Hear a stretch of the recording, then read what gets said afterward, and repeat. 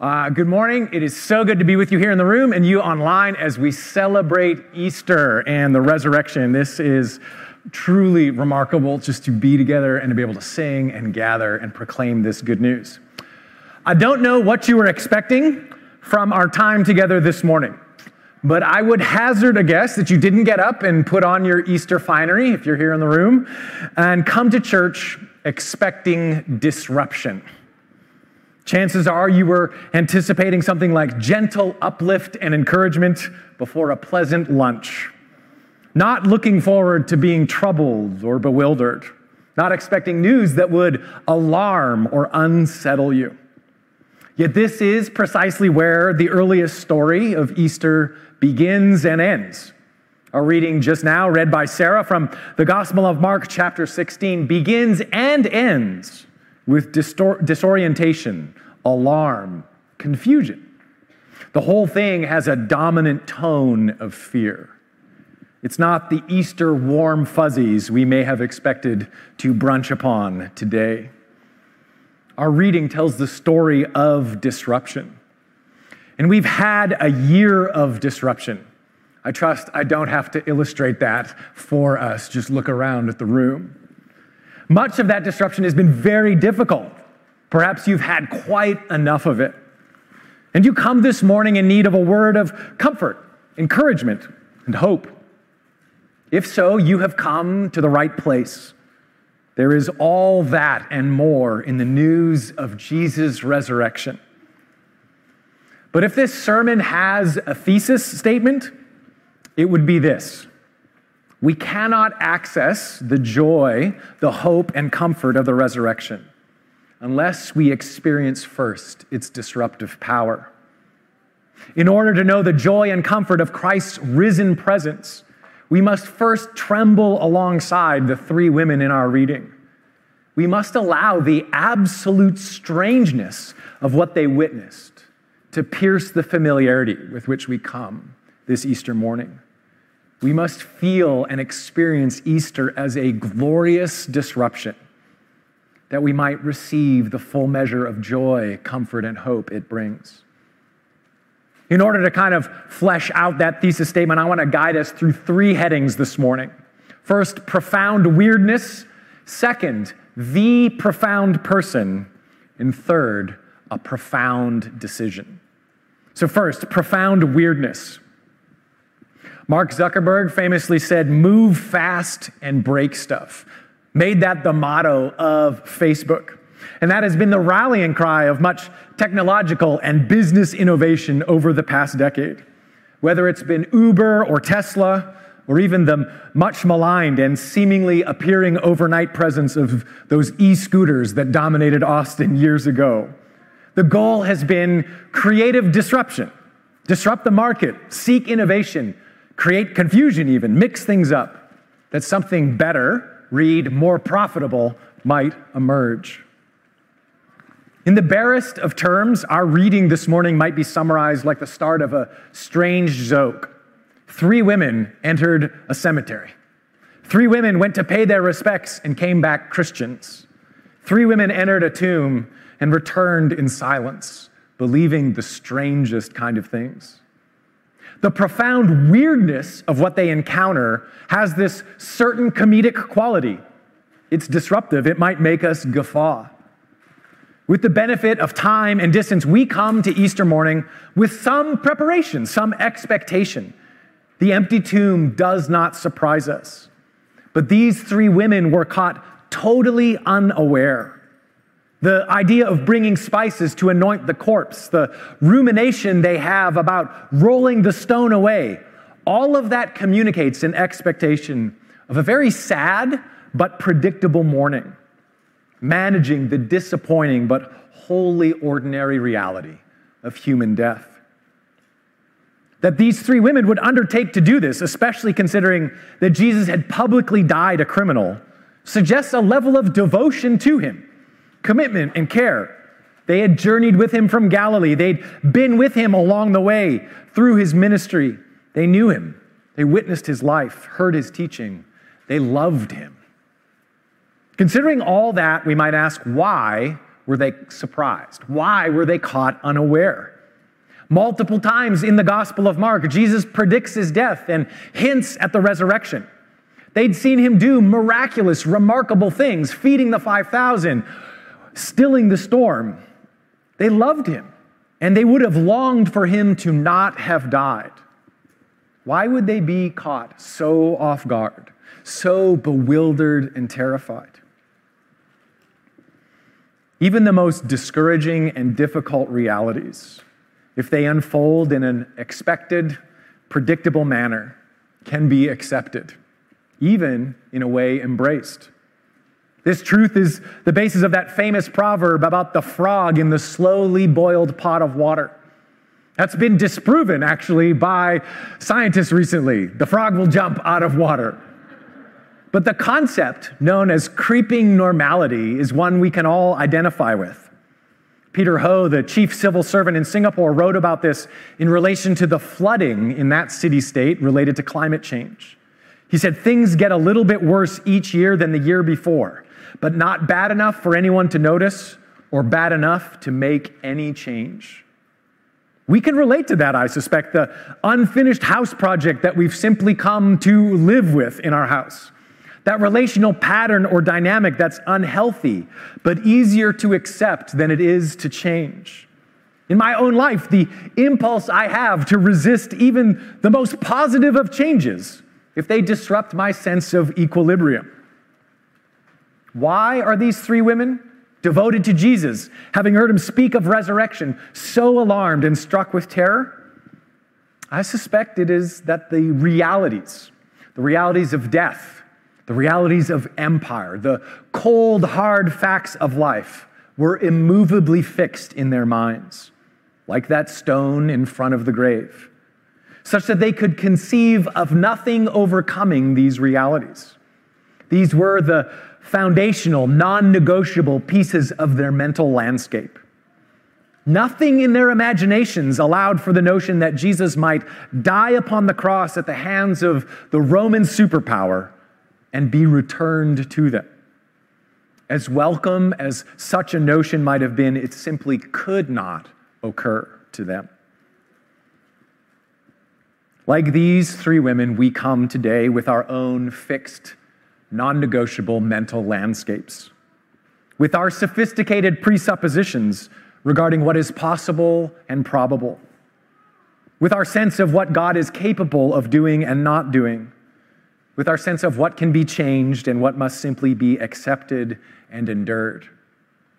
And the truth of the resurrection upends so much of that, destabilizes, disrupts us.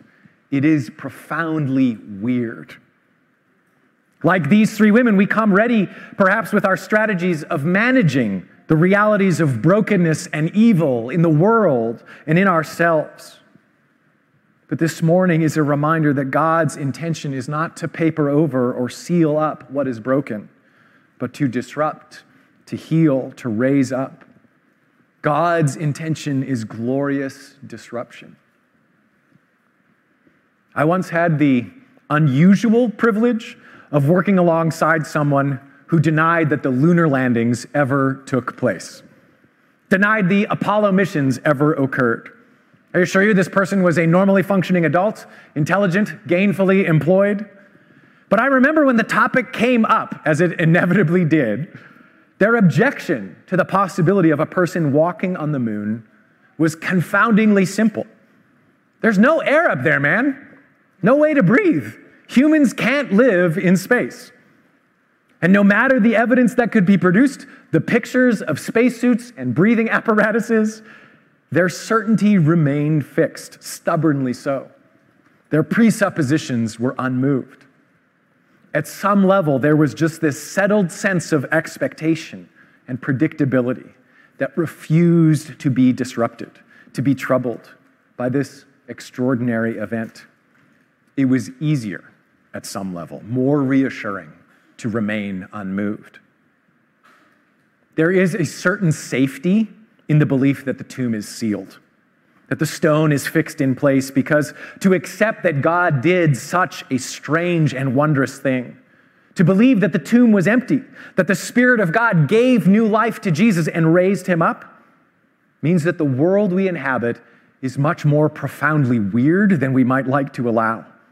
That it's open to the hand and working of God, shaped by the right hand of the Lord who does extraordinary, mighty things, as we just prayed, who overcomes the fixed and immovable powers of this world and undoes the work of death. To accept the reality of the empty tomb, the resurrection, is to accept that the world and we ourselves, held captive to sin and death, could be something more. In the Gospel of John, chapter 5, Jesus encounters a man who is unable to walk, and he asks him the audacious, borderline offensive question, do you want to be well? Do you want to be whole?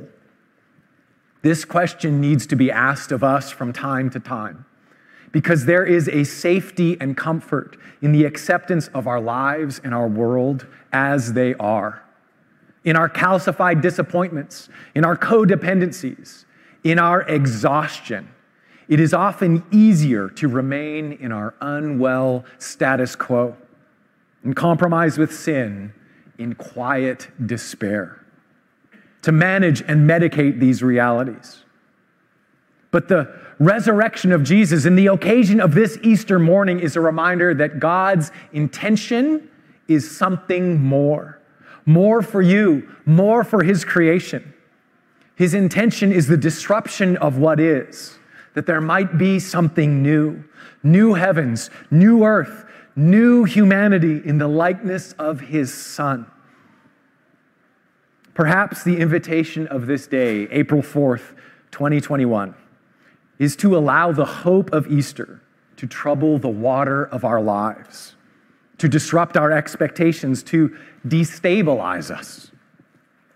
In light of the glorious disruption that is Jesus' resurrection, to hope for more, to interrogate our intuitions that would reject the weirdness of what this day marks, to doubt our doubts, to allow the profound weirdness, the profound goodness of this day to shape our expectations, our sense of what is possible for ourselves, for one another, and for our world.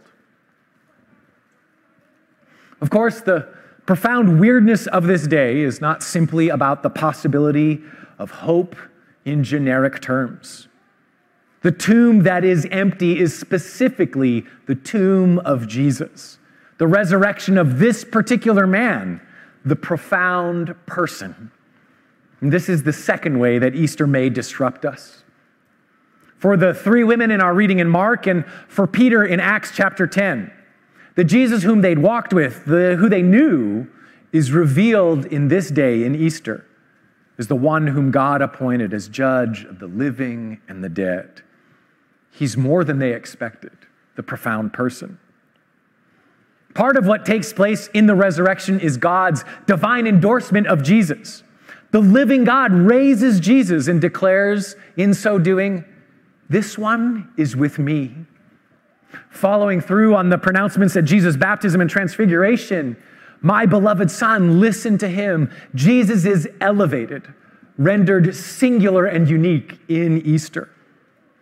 That language of beloved Son comes from Psalm 2, and that psalm celebrates God's singular anointed King, his one beloved Son, through whom the nations of the world, as they are submitted to him, experience peace and flourishing, through whom all the earth receives its peace. The resurrection connects that identity in the clearest possible terms with the person of Jesus. I grew up in Vancouver, and the actor Ryan Reynolds is from Vancouver, really famous actor. Someone I grew up with was actually pretty close friends through their school years with Ryan Reynolds. Like I said, they're all from Vancouver. And this person commented once that it was impossible for them to take seriously Ryan Reynolds as an actor. They just didn't think he was a good actor. I don't know what your opinion of this matter is. It doesn't really matter. But their interesting thing was they commented it wasn't because of anything related to Ryan Reynolds' performance or skill as an actor, but simply because it was so disorienting for them to connect the scrawny high school kid they went to McDonald's with to this chiseled movie star they saw on screen.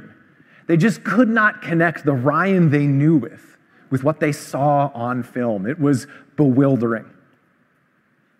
What is revealed in the resurrection, in the empty tomb, is that the Jesus that these women had known, the one with whom they'd talked and joked, with whom they'd eaten, the one whom they'd hugged, whose face and voice, whose smell they'd known through the years, was something more than they could comprehend, was more than a friend, more than a teacher, more than a guide or leader, so much more.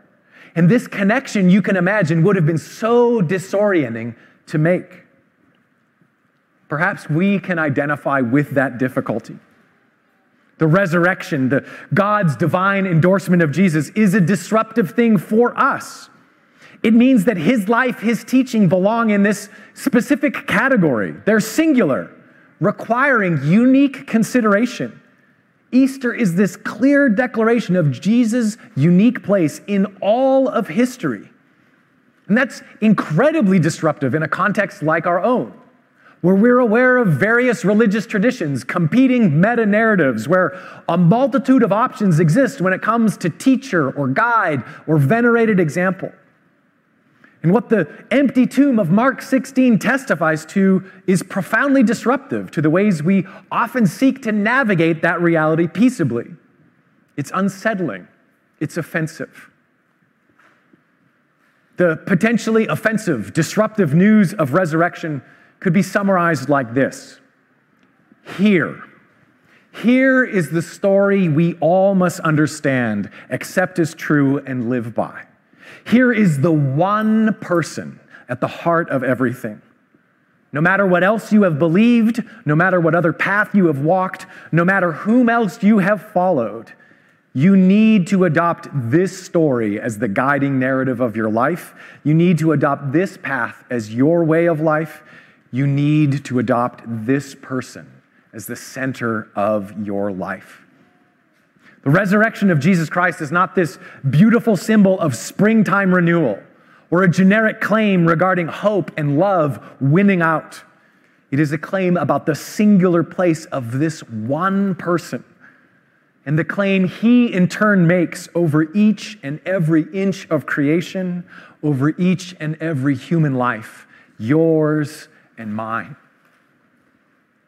Whether you would consider yourself this morning to have followed him for many years now, or you're simply here this morning because it was a thing to do with no allegiance to him, today, this day, is the day to be disrupted in our lives, to consider the person of Jesus freshly again, God's singular person, and to ask whether his place in our lives reflects the reality of the empty tomb, is the one who is the center, at the center of our existence. That is a disruptive question. And it leads us to our third and final category, a profound decision. I don't think Americans are familiar with this poem. Nick didn't think so this morning when I asked him. But arguably the most popular poem in Canadian history is In Flanders Fields. Do people know that poem? Blank stares, a few nods. This poem is very, very famous in Canada, I assure you. You'll just have to take my word for it. It was written by John McCrae in the First World War, and he was killed shortly after writing the poem. And the poem is a meditation on the cost of war, reflecting on the poppies, the red poppies that grow in Flanders Field. The poem's read every year on or around November 11th. It's part of school curriculum. I had to recite and memorize it countless times as a child. And it's written from the perspective of those who died in battle. And there's this sobering, chilling moment in the poem's final stanza where the address shifts and it becomes direct. And the stanza reads, "To you, from failing hands we throw the torch, be yours to hold it high. If ye break faith with us who die, we shall not sleep, though poppies grow in Flanders Field." As an 8-year-old boy, I remember being terrified by those words. All of a sudden, this was no longer something I was half memorizing for school assembly on Tuesday. I was being addressed, called out, named, implicated from across the grave. It was sobering. We know very little regarding the women in our reading. Mary and Salome are described here and elsewhere in the Gospels as mothers of other disciples. That's really all we know. Mary Magdalene, we know a little bit more of her. She was this person who was demonized, oppressed, and healed graciously by Jesus. She's equated with the sinful woman who appears nameless in the Gospels quite often. But beyond that, we don't know very much about them. And for our purposes this morning, that's kind of the point. They are wholly ordinary people. They're like us in their obscurity and in their fears and failings. It seems to me that one of the primary ways we might avoid the disruption of this day is to conceive of the news of Easter as being for someone else, for people of a different quality or class, people of unique piety and moral seriousness, the kind of people who believe that sort of thing, not like us. We can go on as we were. The empty tomb and its implications, the centrality of Jesus, all of that is for someone else.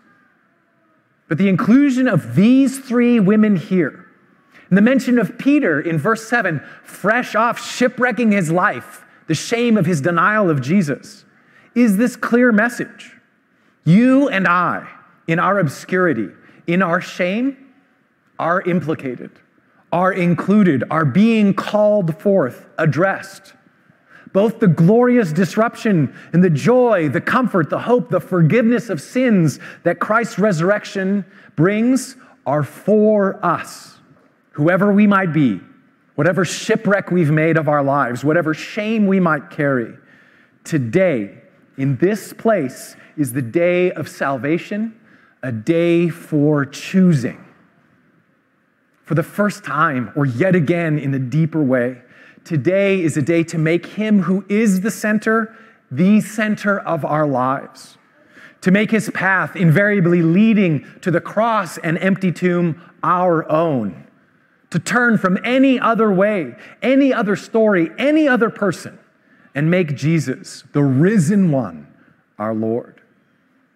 Today's a day to receive him who was raised, to receive him as one who goes before us, that his future, his righteousness, his indestructible life in God might be our own.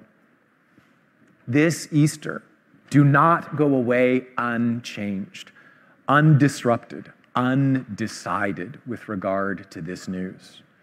Do not go away fixed and unmoved. Name him, Jesus, the profound person, as your Savior, as your Lord. Choose this day. The Gospel of Mark ends in a very odd way.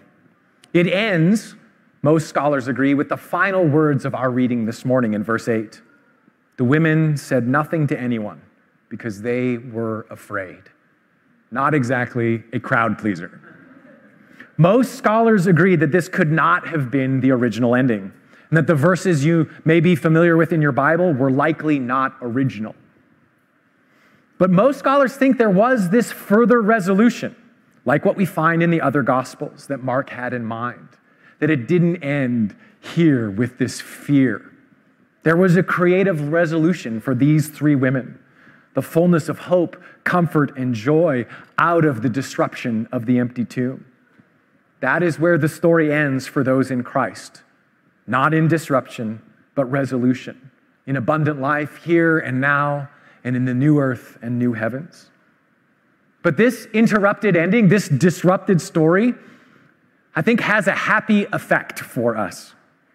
Like those closing lines in Flanders Field, this ending passes the torch to us.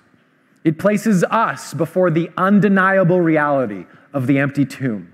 It sets before us the hope of God's radical intervention in the world and in our lives. It confronts us with Jesus' centrality. What will we do?